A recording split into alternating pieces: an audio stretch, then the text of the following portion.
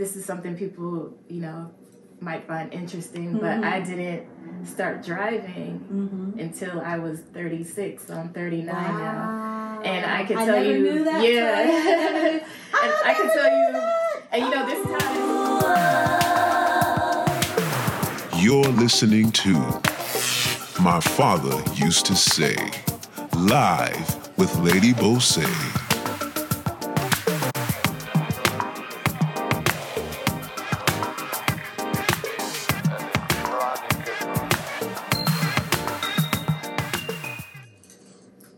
Hey everybody, welcome. It's your girl Lady Bose, and this is My Father Used to Say, episode 1. I'm so glad that you're tuning in with us. Settle down. Let's get comfy. We have a very special guest. Her name, Miss Toya Brown. How are you, Miss Toya? Hey, Bose. Hey. How are you doing? I'm doing good. And I'm so Good. glad that you came. Thank you for bringing your love, your joy, your patience. Because when I tell you, you have so much patience and so much just poise about yourself that I love. And I'm so glad that you're going to be sharing your story, sharing all the goodness of your upbringing with the people today, and why you are this wonderful, successful person now in Atlanta, Georgia.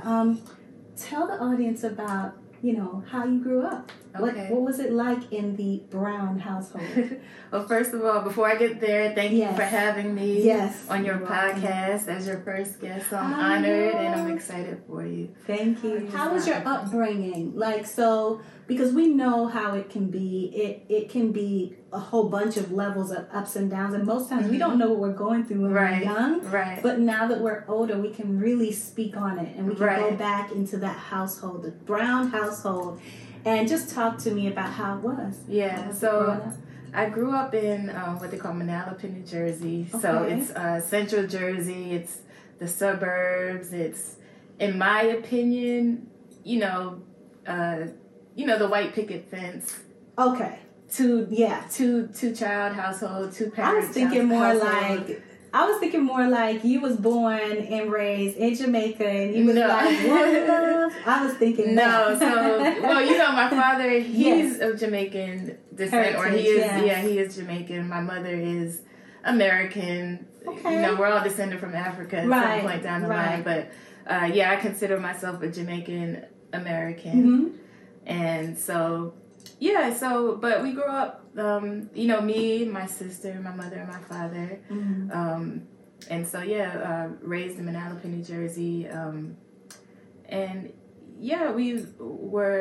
What was instilled in us as children was education. Yes. And, being raised with ethnic parents, especially from the Caribbean, from the Africa. Cultured parents. Right. Education is a huge part of that. Right. And, even though we consider my mother as the genius of the family, that was not really the person, or she was not really the person we considered to instill the discipline in the education. Why do you think that was? Talk to me about that. And so, my father used to say,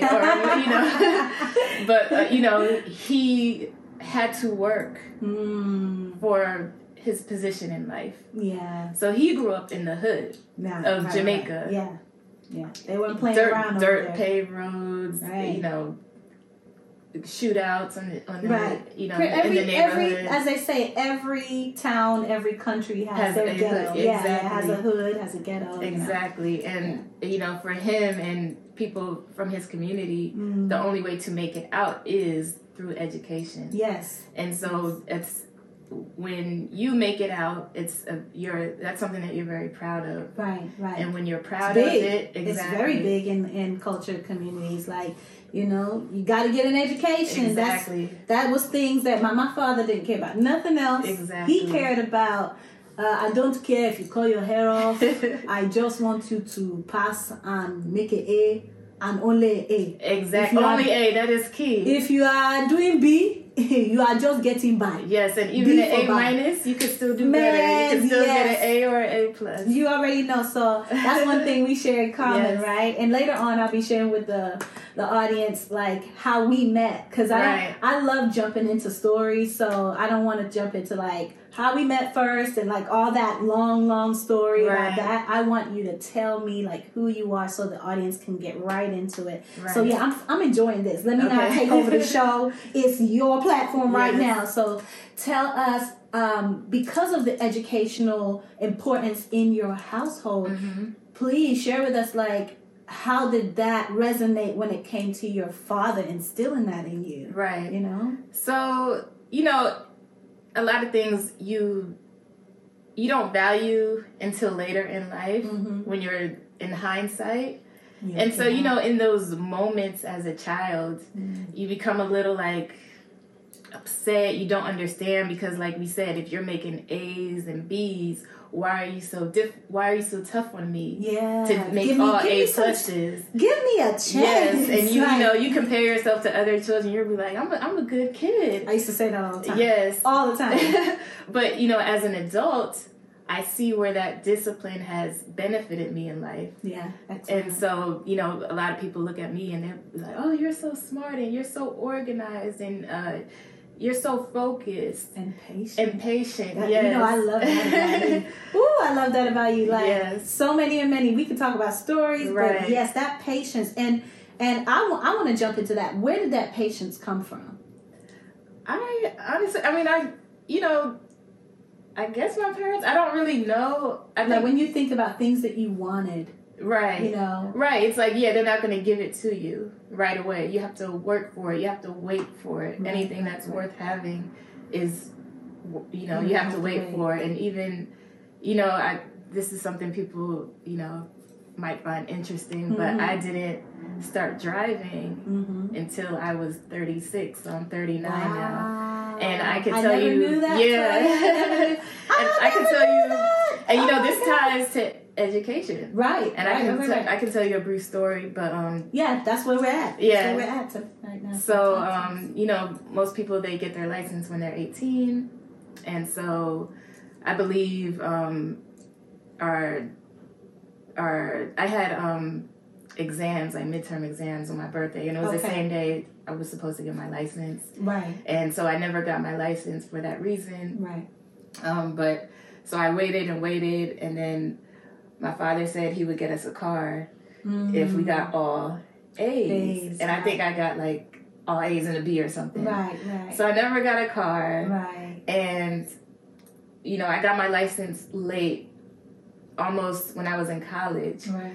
So by that time, you know, everybody else had a car. Right, and doing high school. But now you're just going from class to class. Yes. Campus to campus, right? And all because I made all A's and a B and not all A's. Right. And so again, it's that patience. Like, I never had a car, but I just waited. And by the time I was in college, I said, well, I don't need a car right now. Right. And I get out of college and I don't need it right now. I'm doing okay without it. I'm managing without it. So when you learn that you can manage in life without having everything immediately, you know, that produces the patience too, and the discipline. I love that. Do you think, now here, I'm just playing a little bit of devil's advocate a little bit, but do you think in that resistance, or that, I wouldn't say resistance, but that delayed gratification when you're young and you don't quite understand it, do you think that when you became older, you did abuse some of your freedom once you had it? I don't know if abuse is the right word. Yeah. You probably get excited for it. Yeah. You know? Well, I'm gonna tell you the truth. I abused my freedom. Right. I did abuse it. Right. And I think that's why I'm saying that, because some people take the freedom and they're like, well, now I can stay out till 2 a.m. Right. You know what I mean? Yeah. And then you don't balance, like, it's not that they didn't want you to be out. Hell, they'll let you do anything if the world wasn't so crazy. Right. But then you wouldn't learn like what's an appropriate thing to do. So I even had to learn like the hard way. Oh, I'm out late, but now I'm late to class, and now I'm suffering from that, you know. Right. So I had to then go back and say, my father did used to say timeliness is like next to godliness. Right. He would always tell me that. So in sharing the education portion, as a child, what did you notice when you would be in school? Did your father kind of like pull you back from, like, because you're in school, because you're in high school, you can't do this, you can't go here? Like, what was that for you? Or what was that like for you? I honestly I never had a desire to be out and about. So that wasn't something that he kind of So you was took a good away. kid. Yeah. I was naturally good. You was a good kid. Yeah. Aww. So I never really, that's just not in my nature. I never have been that way. So that wasn't something that I felt was, you know, taken from me.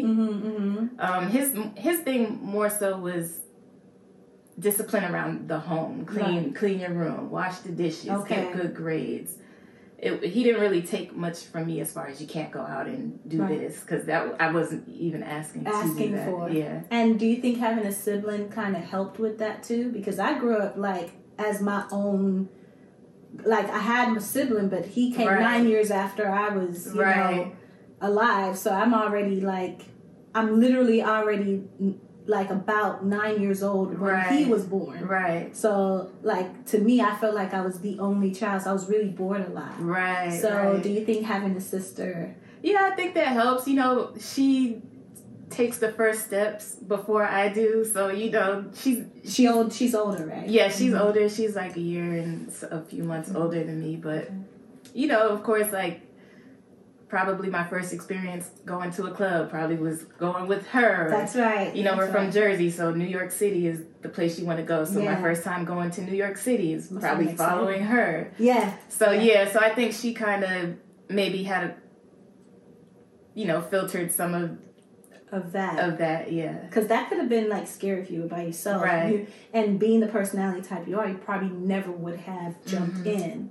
Right. So you were talking about how, I wanted to get to this point because it was really good, and you was talking about how making sure that your home was clean and things like that. Are there things that you would do while you were cleaning your home that now contribute to how you take care of your home today? Yeah. And, like, what were the things he would say to be like, oh God, I don't understand it, but now it's your constant when you're doing your own cleaning, even in your mind, like you're cleaning your mind, you're trying to organize your life. Like, talk to us about that. And, this is coincidental, but yesterday I was on social media and I saw somebody post that, I don't know who made up this rule, but you're supposed to clean up your house before you leave for a trip. Yeah. And I always thought that was something that just my father used to say to me only. I thought that was only in our household. Right. So when I saw that yesterday, I was like, oh, that's a thing. That's a thing. But, that's a thing that I do now. So, before I leave the house for an extended period of time, I make sure that I clean my household. Right. And I didn't really understand it before, but now I do it because I want to do it, because when I do come home, it's such a peaceful place. Yeah. You don't want to come home. You don't have to, like, start, like, being like, what the heck? Why did I leave that? Why are there bugs here? Because I left stuff on the floor. Like, right. Crazy. And also because you not even leaving for an extended period of time, but you learn the value in your own space. Very good. I love that. And it also teaches you how to take care of what you have, no matter how big or small. Right, exactly. So that leads me to this question. What was that one thing that your father would tell you that annoyed you, but now you're appreciative of it? That annoyed me? Let's see. because the education part, that we might get annoyed, but we kind of, even as kids, get it. We get it. Like, you're not going to sit here and not do something. You're going to do something. Right. But then, okay, so maybe maybe you're trying your best to go somewhere or not go somewhere, or you want to hang out a little longer wherever you're at, or you don't want to feel like you're doing 10 million things for your chores. Right. And your dad would say XYZ to kind of get you to remember, like, you know, tight shit, let's go. Right. You know, was he a fun dad? That's the question I want to ask. So I mean, we have very distinct personalities in our family. Okay. And so, yeah, definitely of the four of us, he's definitely if there had to be a comedian, he would be the comedian of the family. So wait, it's not funny if there had to be. Is he funny? Yes, or not? If there had to he has a different sense of humor than the rest of us. Okay. But him and my sister, they're the more outgoing, extroverted personalities. Okay. So they're, you know, if strangers were to come around, they can open you up and get you to laugh and play around. And me and my mother are more reserved. Okay. And, the quiet ones. So, you know, we may have a sense of humor, but in our own little way. Comes real small and then comes back. Exactly. Yeah, because I've seen that time and time again. Look, Toya funny, don't let her fool you, okay? This girl. We have more like a dry humor. Man, and it be so dry that you just be choking on a laugh, okay? Like, for real. But, you had told me something the other day, and I'm really trying to remember it. Hate that I can't remember. It was so good. And I thought that would be one of the things that you would talk about, that your father would always say. He would say, it's not hard, it's challenging. That's right. Yeah. Talk to me about that. Yeah, and so, again, it's just one of those things that you don't understand as a child. But then when you grow older, you know, my understanding of that now is that there's things in life that you can't just stop doing because you think it's hard. Right. It's challenging, meaning you have to work at it. That's so right. You don't stop, you keep going. You keep going. Exactly. And that's my take on it is hard it's too hard means I'm giving up. And it's challenging means I'm going to keep going. I'm going to keep going. Yeah. Even if it's nugget by nugget, right? Right. Talk to me about how that crossed over into you landing a job at Patrick Recording Studios. And so, you know, again, that challenging part of it is the journey, the longevity. Woo. So I'm currently, you know, at my 15 year tenure. Yeah, at Patrick Recording Studios. And that's not without its challenges. Right. And so you have to, when you know that it's a journey and you trust the process and you know it's not going to be all uphill, you know, you endure. Yeah. You've had some... Look, this lady is a powerhouse in the most poised way. You will not meet another, okay? She has worked and met and booked and scheduled and dealt with some of Atlanta and, you know, international and nationally known stars all over. And she keeps the same demeanor. She keeps the same control. Something that I'm very grateful to learn from you as my friend. She's actually a sister of mine. And I've been blessed to have a lot of sisters, but I thought this would be a perfect time to share who is really sitting with me on the blue couches this afternoon, just to talk about her upbringing and talk about how her mental strength from her beautiful family has helped her become the success she is now. We all have something to learn, and we're all challenged time and time again, but it's perfect. It's not hard. It's not hard. Right. It is a challenge. It's not something you need to say, I'm giving up on. It's a challenge. And 15 years at any job is a challenge. Exactly.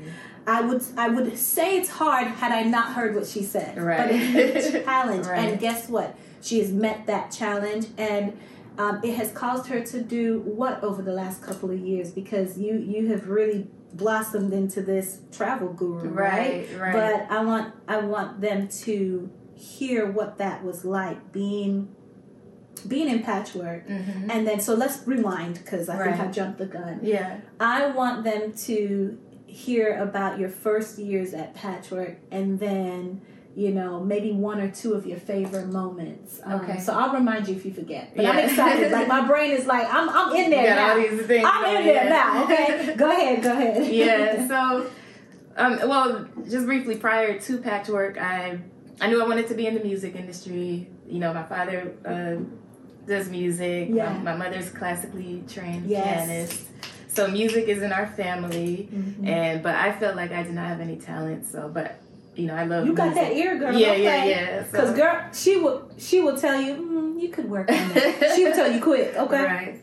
But so I went to University of Maryland. I did a few music internships while in school, and again, I wanted to be in New York City because that's the neighbor to Jersey. That's just the natural progression. Where you go. Yeah. But that did not work because my parents moved to Atlanta, and not having any money out of college, I moved here with them. Mm-hmm. And so I was still applying to jobs in New York. Right. But that was getting too expensive to fly back and forth. So I said, I need to find something in Atlanta. So, and that's what I did. I did a couple, regular jobs at the mall and stuff.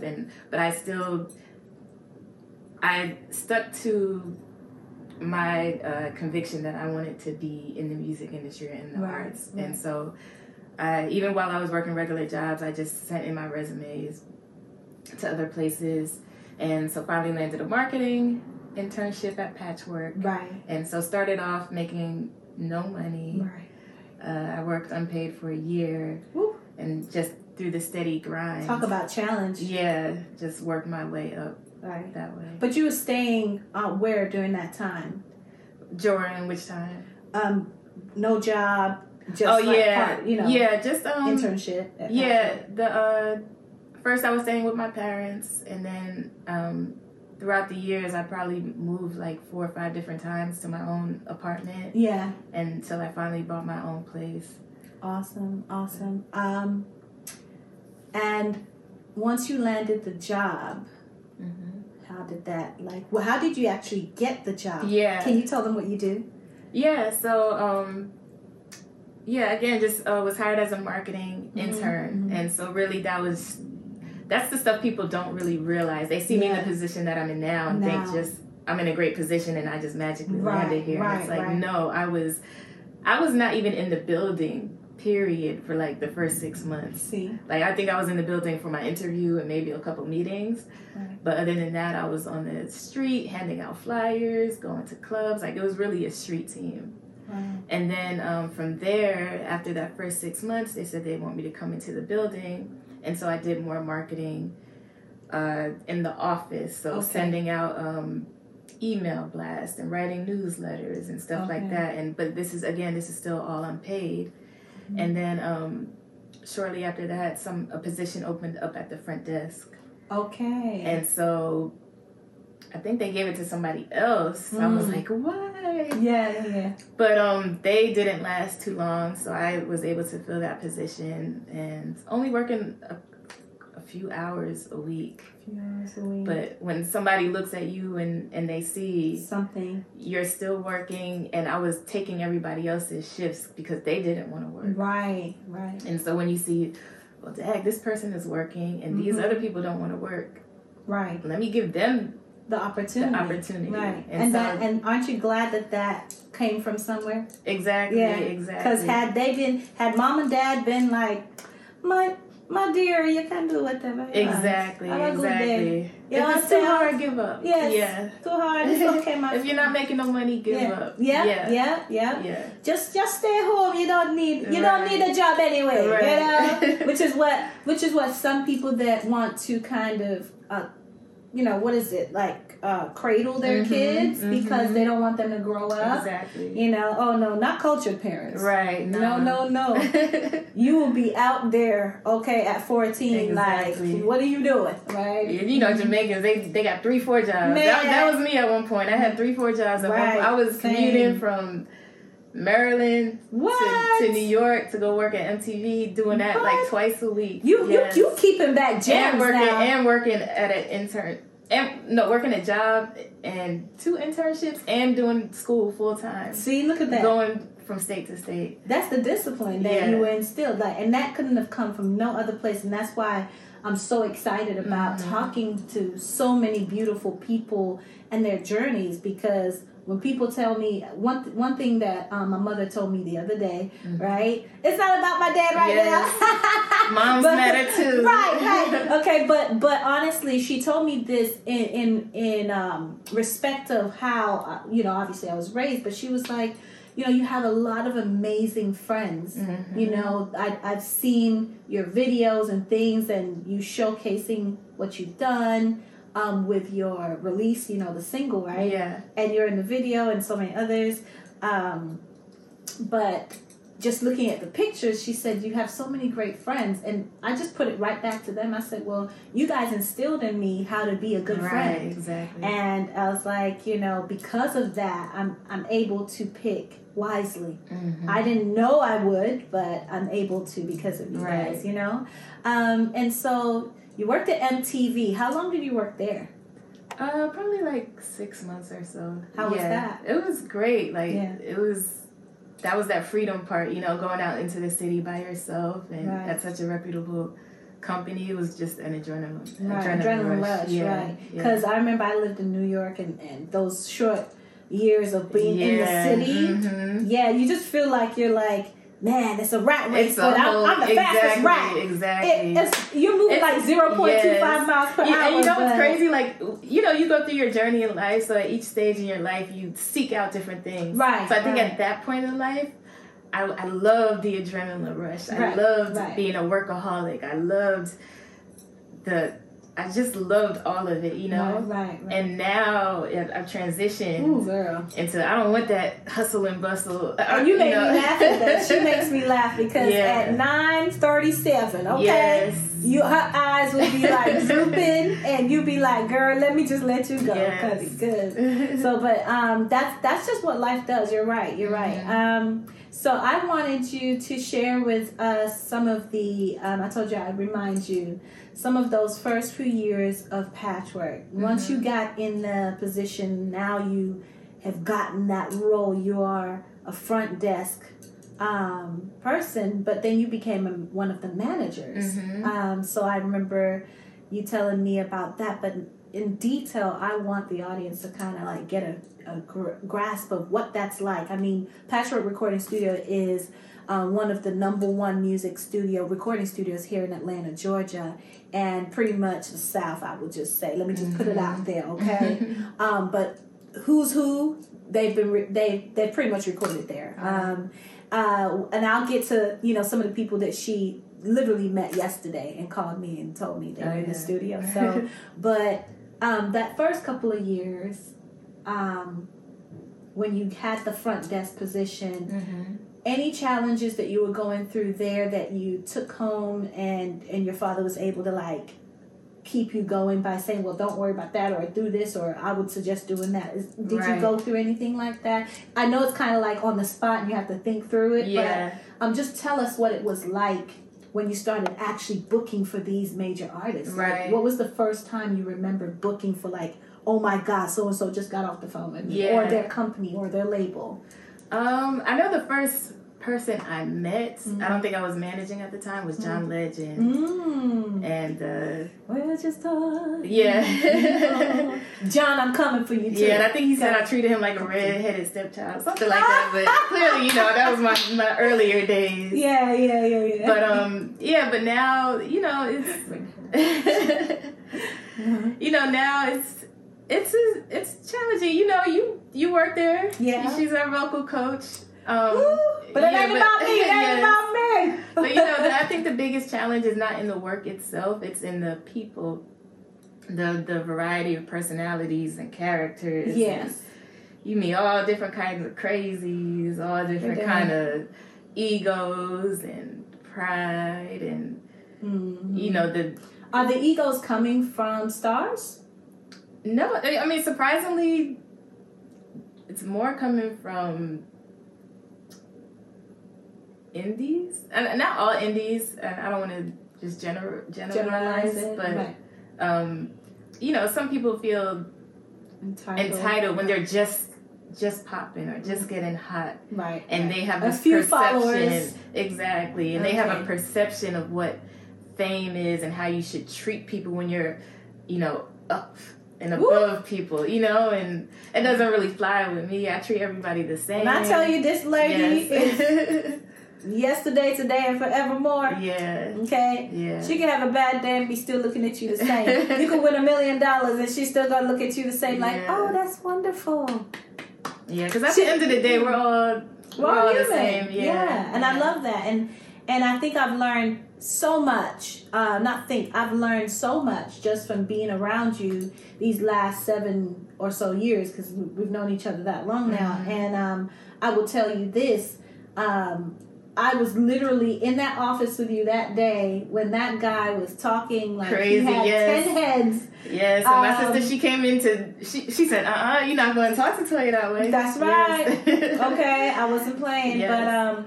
But, it's just sad when people make you have to literally remember these things that you were raised to do so that you do not lose sight and lose it. Right. And exactly. become like everybody else that's kind of like flying off the handle.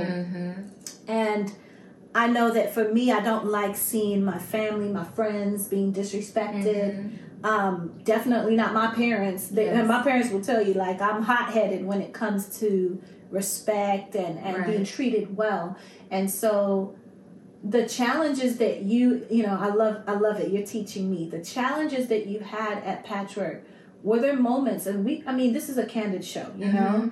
I want people to know these stories are real. They're not coming from a place that we need to feel like we need to rehearse. I need to ask you questions. But were there moments where when you were at Patchwork, you felt like you want to quit? And you want to quit because it was kind of beginning to feel hard. It was feeling like, what are those moments like? What absolutely. Like when you're like a workaholic, like I am, or like I was at least, you can only go so far without reaching a point of burnout. And when you reach that point, not only do you not feel well for yourself, but you're actually not productive at work. Yeah. And so I just felt that I was at that point. I used to be like so excited to go there, and I would want to stay long, even after I was done my shift. Right. And I just reached a point where I was like, I'm just over this. Like, I'm tired of these calls. I'm tired of these people. I never take time for myself. And so one day I just said, I need to go. I just was not feeling well. Right. And so I just found the cheapest, closest place, which I think was Savannah, Georgia. And I don't think I had taken a vacation, a trip. Anything. What since year I had was been that? Can you remember? Probably 2014, around there. I think that was the year that I was about to start working there or started working there. I think I started working there in 2014. Yeah, so it could have been 2014, 2015, probably around there. Okay. But, and so, I left and I said I was going to go whether I had somebody to go with me or not. Yeah. I did find my friend. He went with me. And when I came back, I felt so refreshed. And I said, oh, this might be a thing. But not at that moment. And then my friend Carolyn, Carolyn, Hey, Carolyn. and my sister, they said they wanted to go to Chicago. Right. And I was like, well, I don't want to go to Chicago. Like, they be shooting up everybody out there. That's my perception. That was the stereotype, yes. But, yeah. we know there's wonderful places in Chicago. We sorry. But when, I went there, it just opened my eyes up. Because I was like, this is nothing like I imagined it to be. Right. And I said, I want to start seeing other places and really seeing them for what they are. Yeah. And so those two experiences, I think, really opened up my eyes to one, like I said, feeling refreshed and feeling renewed when you actually take a break. And two, going out to see the world and seeing something different than being stuck in this one little box, for 60 hours a week. You were doing 60 hours a week? Yeah. I mean, and when I tell you she's in one spot for that long, yeah, with no windows, I would have threw some people out the window. I would have found a window and just thrown them out. Because I was working for 5 years as a high school teacher, and you remember those moments. I would come into the office like stressed out, hair falling out, you know. And I was moving a lot, you know. I had a bigger space, and I had different kids I was, you know, dealing with, but that is really like you innately have the strongest mind when I think about how you've endured and when I've seen you in all these different places and positions. You just be holding it down. Yeah. You be holding it down now, okay? Yeah. And so the funnest moment for you, I know that because the way that your personality is, it causes you to kind of just live in the moment. And so I know that at times you may not remember some of those amazing people that you saw, you know, but what in the journeys of meeting different people in the studio, was there anybody that you met that was like, made you be like, you know what, I gotta start on something that I want to do, you know? I gotta start some type of, because this is inspiring. I see that this person doing this and that and the third. Right. What made you say, it's time to now work on Toya in my pocket? Right. Honestly, I think everybody, like your motivation for me with your podcast, and you do a lot. Just, thank you. You know, the one thing is we are like a family there. So we, you know, some of us bicker, you know, we don't get along, but everybody has their thing. And you've even kind of shown me, you know, in the earlier years, there was hardly any females in the studio. It was probably like me and always one other female, and just everybody else was male. Yeah. And so meeting people like you, and now we have a whole bunch of female engineers. Patchwork ladies. Yes. And, you know, that encourages me, you know, talking to other females, like, this is how we're going to make it in business. This is how we're going to put our stamp on it. And, you know, and not just be that one female who works in the studio. Yeah. You know, let it be more than just about, oh, you're just a female. That one female who works in the studio. Oh, God, yeah. And so, yeah. So that Toya in my pocket, it picked up for you how? Like, was that part of the journey of, like, taking trips? Like yeah, how did this so start? that was, you know, a lot of people would approach me and say they wanted to hire me, like, outside of the studio.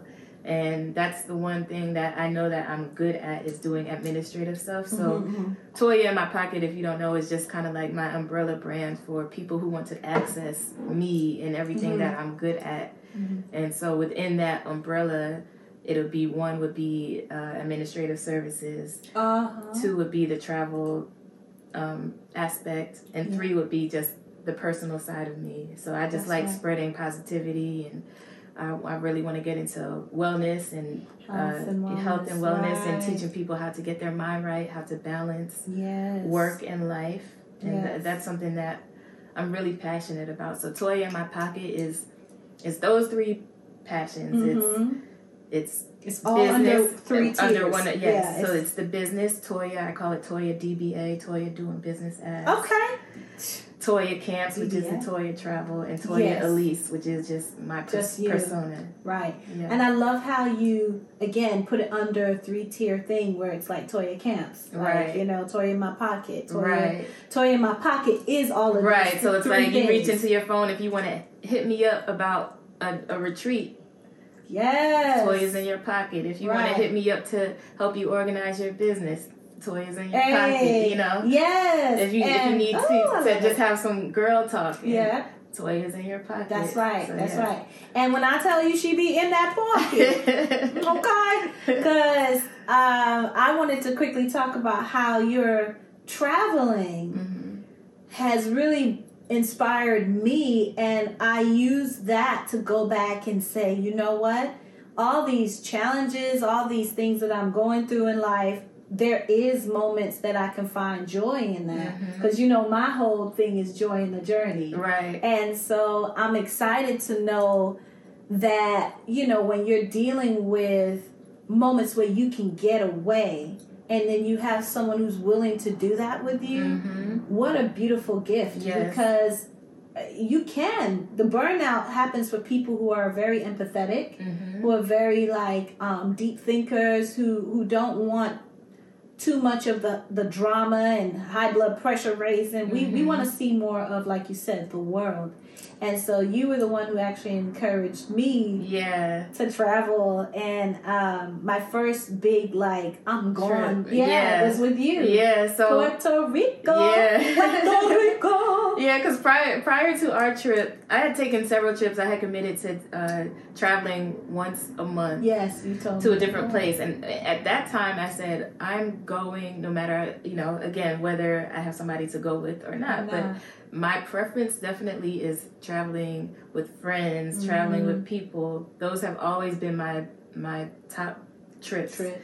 And so I think I did one prior to that with my sister, but then after that, I have a friend, Carolyn, who's a mutual friend of ours. And I met Bose at the studio, and you know, Bose will tell this to everybody, but you know, me, I'm sitting over here quiet in my own little world, and she's like, me and you, we gonna be sisters, yeah. And so and she spoke it into existence. I sure did. I was like, and then when, you know, so funny, I would leave the studio. You remember this? And I'd be like, love you, Toya, and you'd be like, okay. She'd be like, okay. Yeah. And in my mind, you actually smile. Like encourage. I'm like, even that's another thing about my family. Right. We've never really been like an "I love you" family. Oh. So that's not our thing. Like, we know we love each other, but we don't say it verbally. Me and my mother, our thing was mushy because I was like, why are you so mushy? So I would say mushy instead of I love you. Right. But you know, now I'm learning. And you say it a lot. Yes. And I'm learning, you know, it's okay to say that, you know, because when you lose your loved ones, oh my God, you know, you want them to know that you love them, you know, and don't be afraid to say it. And is that something that you feel comfortable speaking with, talking about now in terms of like that recent loss? Is that something you're okay? Yeah. Okay. Yeah. So let's go into that challenge. Yeah. You know, because it's not hard. Yeah. We don't give up. Woo, we don't give up. Yeah. But, you know, again, I love you so much. Here I go again, right? Mushy. But I do love you so much because you inspire me, even in that. So talk to us about what it's like to still have to, you know, go to work and still, when you lose someone like your mother. So. Yeah. So, you know, and again, it's one of those things too, and you don't realize what you have until it's gone. And so I think the biggest thing I have learned, and it's about love. And she loved me. See, it's okay. I love you. It's okay. Talk about it, because we need, look, woo, it's challenging. Yeah. But this is what makes me respect people that can do this, that can talk about the testimony. Because I've seen you go through it. Yes. When that person who loves you so much is gone. Do you know what I mean? Yeah. Because I know. It's hard. It's a void. It's a void, yeah. And no matter how you try to fill that void, it's never, you know, filled the same way. Yeah, I love you. And I'm so sorry that that's something that I can't, as your sister. Yeah. Because even your blood sister. That's what I'm saying, yeah. Even you know, I know my sister loves me. I know my father loves me. All my family loves me. My friends love me. Yeah. But it's just a different kind of you like know, you'll have to deal with. Exactly. And so, you know, even just when she got sick, you know, that shows me the value, the importance of saying I love you to somebody. Yeah. And don't think of it as being so awkward, you know? Yeah. And thank you for sharing that, because when I tell you that's the one thing that I'm very emotional all the time about, is that I really do love people when I say I love them, and it's a challenge. Right. I love what your father said, because I am going to use that now as an adult to continue my walk. Yes. And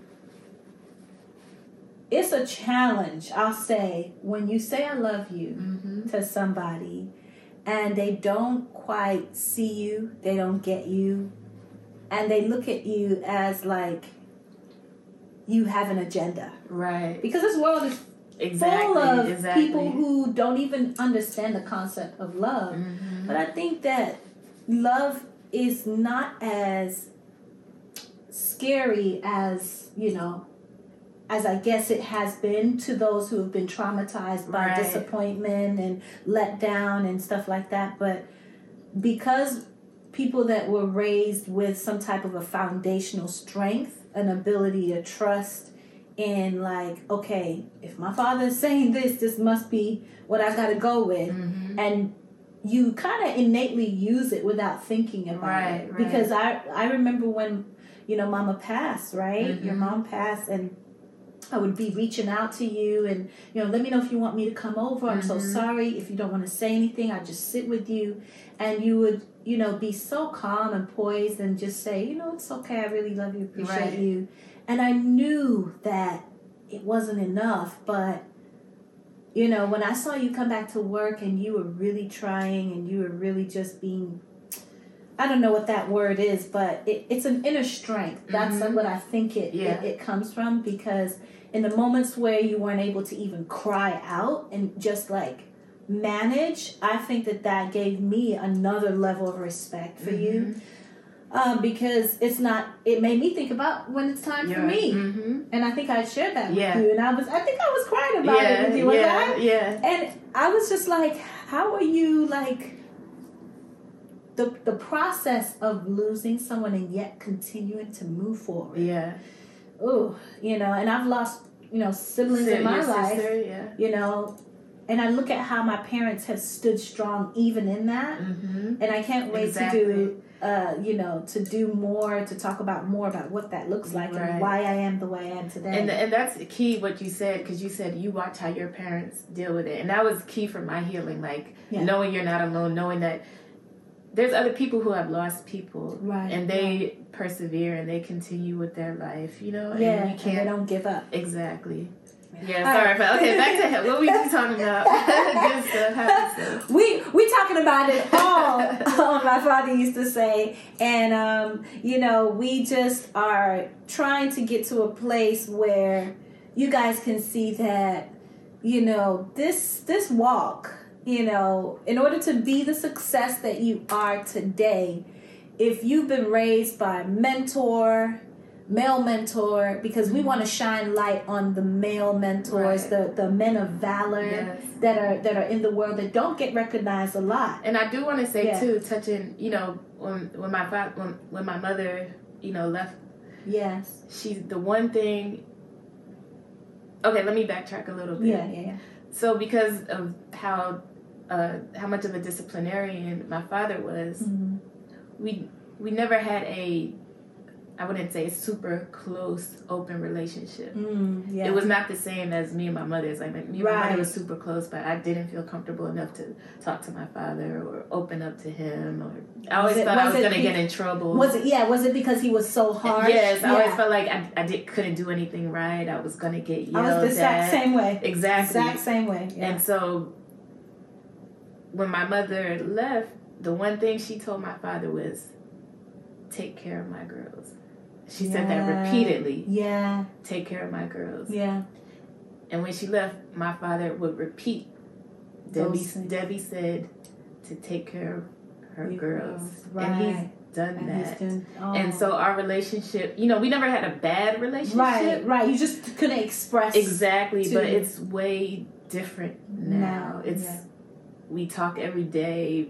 That would have never, ever happened before. I still don't have those private conversations I maybe can have with you. Right.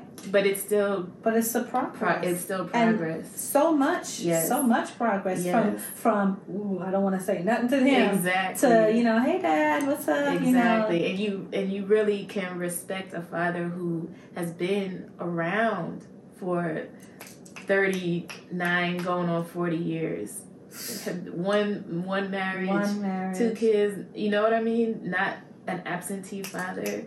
And when the mom says, be there for my girls, he's there for his girls. Right. And he has the respect of the love of his wife to know. Exactly. Exactly. And so we definitely have to give kudos to like those fathers, your father, Right. Exactly. And by the way, my dad, you can't say nothing about Toya, okay? He love him some Toya. Yes. He'd be like, how is my daughter? I'd be like, you mean me? No, Toya. And vice versa. My father would be like, Boss. Where's Boss? I'm like, Boss. I'd be like, what's up, Pops? Yeah, I love it. I love it. But, it's a great thing to have a father in your life that can help you along. And I wanted to play a game before we end. But she popped this up on me. But before we play the game, I want to have you do something that will be really encouraging. I just need to bring you back on the show later down the line because we have not talked about everything. And so that's normal because you get into these things and you just kind of get on a good tangent, but there's so much to uncover about Miss Toya Brown. And I wanted you to share with people, if they didn't grow up with a father, what would be other foundational ways that they can, seek, or if they're currently now young, they're like 8, 9, watching a show with their parents or whatnot, what can they, and their parent is maybe a stepfather or an uncle or mentor, like, what would your encouragement to them be, especially if they don't have even any male figures and it's just the grandmas, it's just the mother, there's God, but how would you encourage them? I would say, and this is another thing that I've actually learned from you, but I would say you have to be so secure in yourself. And like you said, God, like you can't, yes, it's great to have, a father figure and a guardian to teach you things, but at the end of the day, dig deep within yourself to find your path and discern, right from wrong. And, do what makes you happy at the end of the day. Right. And I love that, because if you're not, first of all, if you're not purging, remember what you talked about cleanliness, right? So talk about that, like how did they even get to where they confident within themselves? There's something that needs to happen within. I think you really just need to I'm not gonna lie, and I don't necessarily like to give just one piece of advice and say do this and your life will be perfect. You know what I mean? I like that. Yeah, because it's a journey. So you're gonna go through ups and downs and cry and get upset and think your life is over, but accept what life throws at you. Go through your feelings, just understand what you're feeling and don't run from it. Face it head on. Ooh. Yeah. Ooh, that's good. Cause this is a saturated world of like microwave feelings. Yes. What is it? The cutoff game. What's the cutoff culture? Cancel culture. Yeah. This is the times where nobody care about nobody. And that's what makes you go crazy is fighting all of that, like fighting your true feelings, fighting who you really are. Like you really got to be so comfortable with being yourself. It's a lot. Not trying to be somebody else. And so I appreciate that, because if you're being comfortable with who you are, even in that, there could be moments where, you know, somebody does say, I'm done with you, or I'm not this, or I'm not that. But if you continue trying your best to improve yourself, you'll find that you'll give your own self the patience to make it through, right? But thank you. I love you. Yes, thank you so much for being here. And we're not done. We got like 2-3 minutes, honey. You want to be a patron to My Father Used to Say, and you want us to, share what your business is about, what you're doing out there, and also talk about the kind of entrepreneurship that you're doing. You see Toya in my pocket. I mean, she's really doing some things, and we want to support businesses. But if you want to go ahead and be a patron, please call into our show. Email me at myfatherused2say@gmail.com. And man, let's get you on the show and talk about your business during our commercials. We would love it. I have a game. Oh no, okay. All right. It's either or. Okay. Okay. Plane or car ride when taking a trip?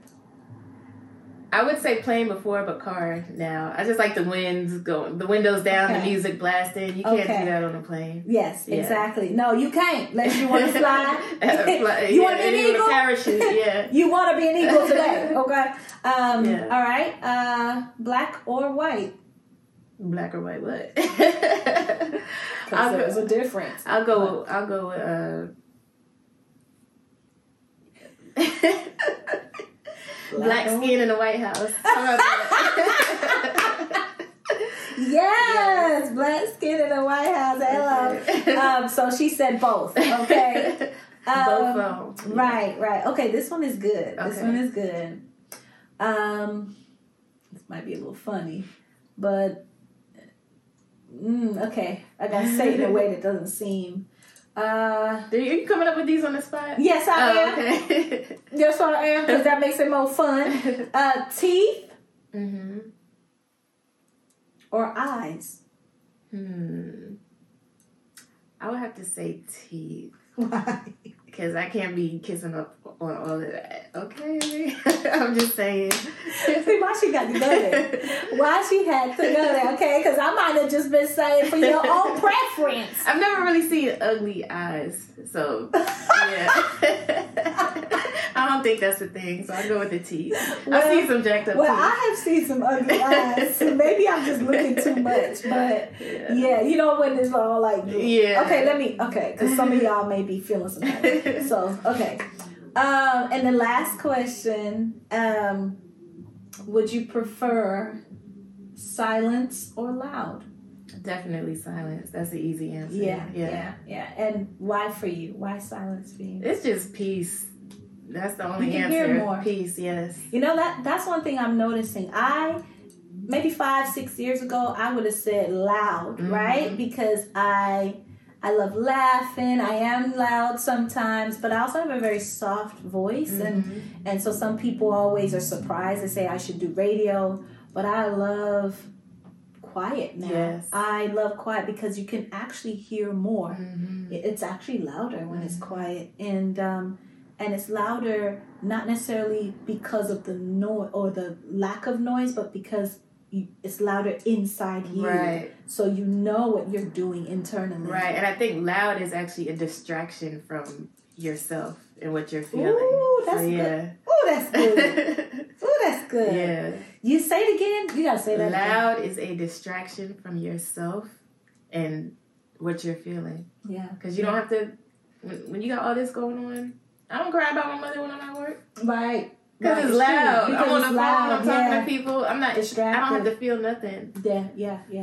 That's why I think the older people get that piece of like being able to assess the feelings, assess the emotion before you go out into the world. Yes. I think that's why millionaires, y'all, they be so poised. Yeah. They be like, it's all right, John. Go ahead. I know the company just shut down. It's all right. Let's go ahead and revamp. What about the savings account in Switzerland? Right. Let's pull that up. Oh, yes, I forgot about that, Johnny boy.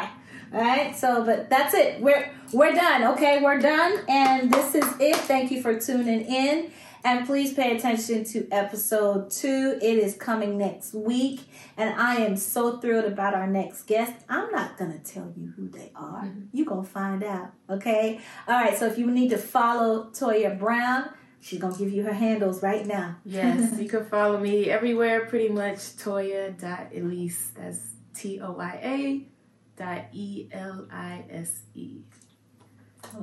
Thank you. Love you. Thank you for having me. Real lights on us. All right.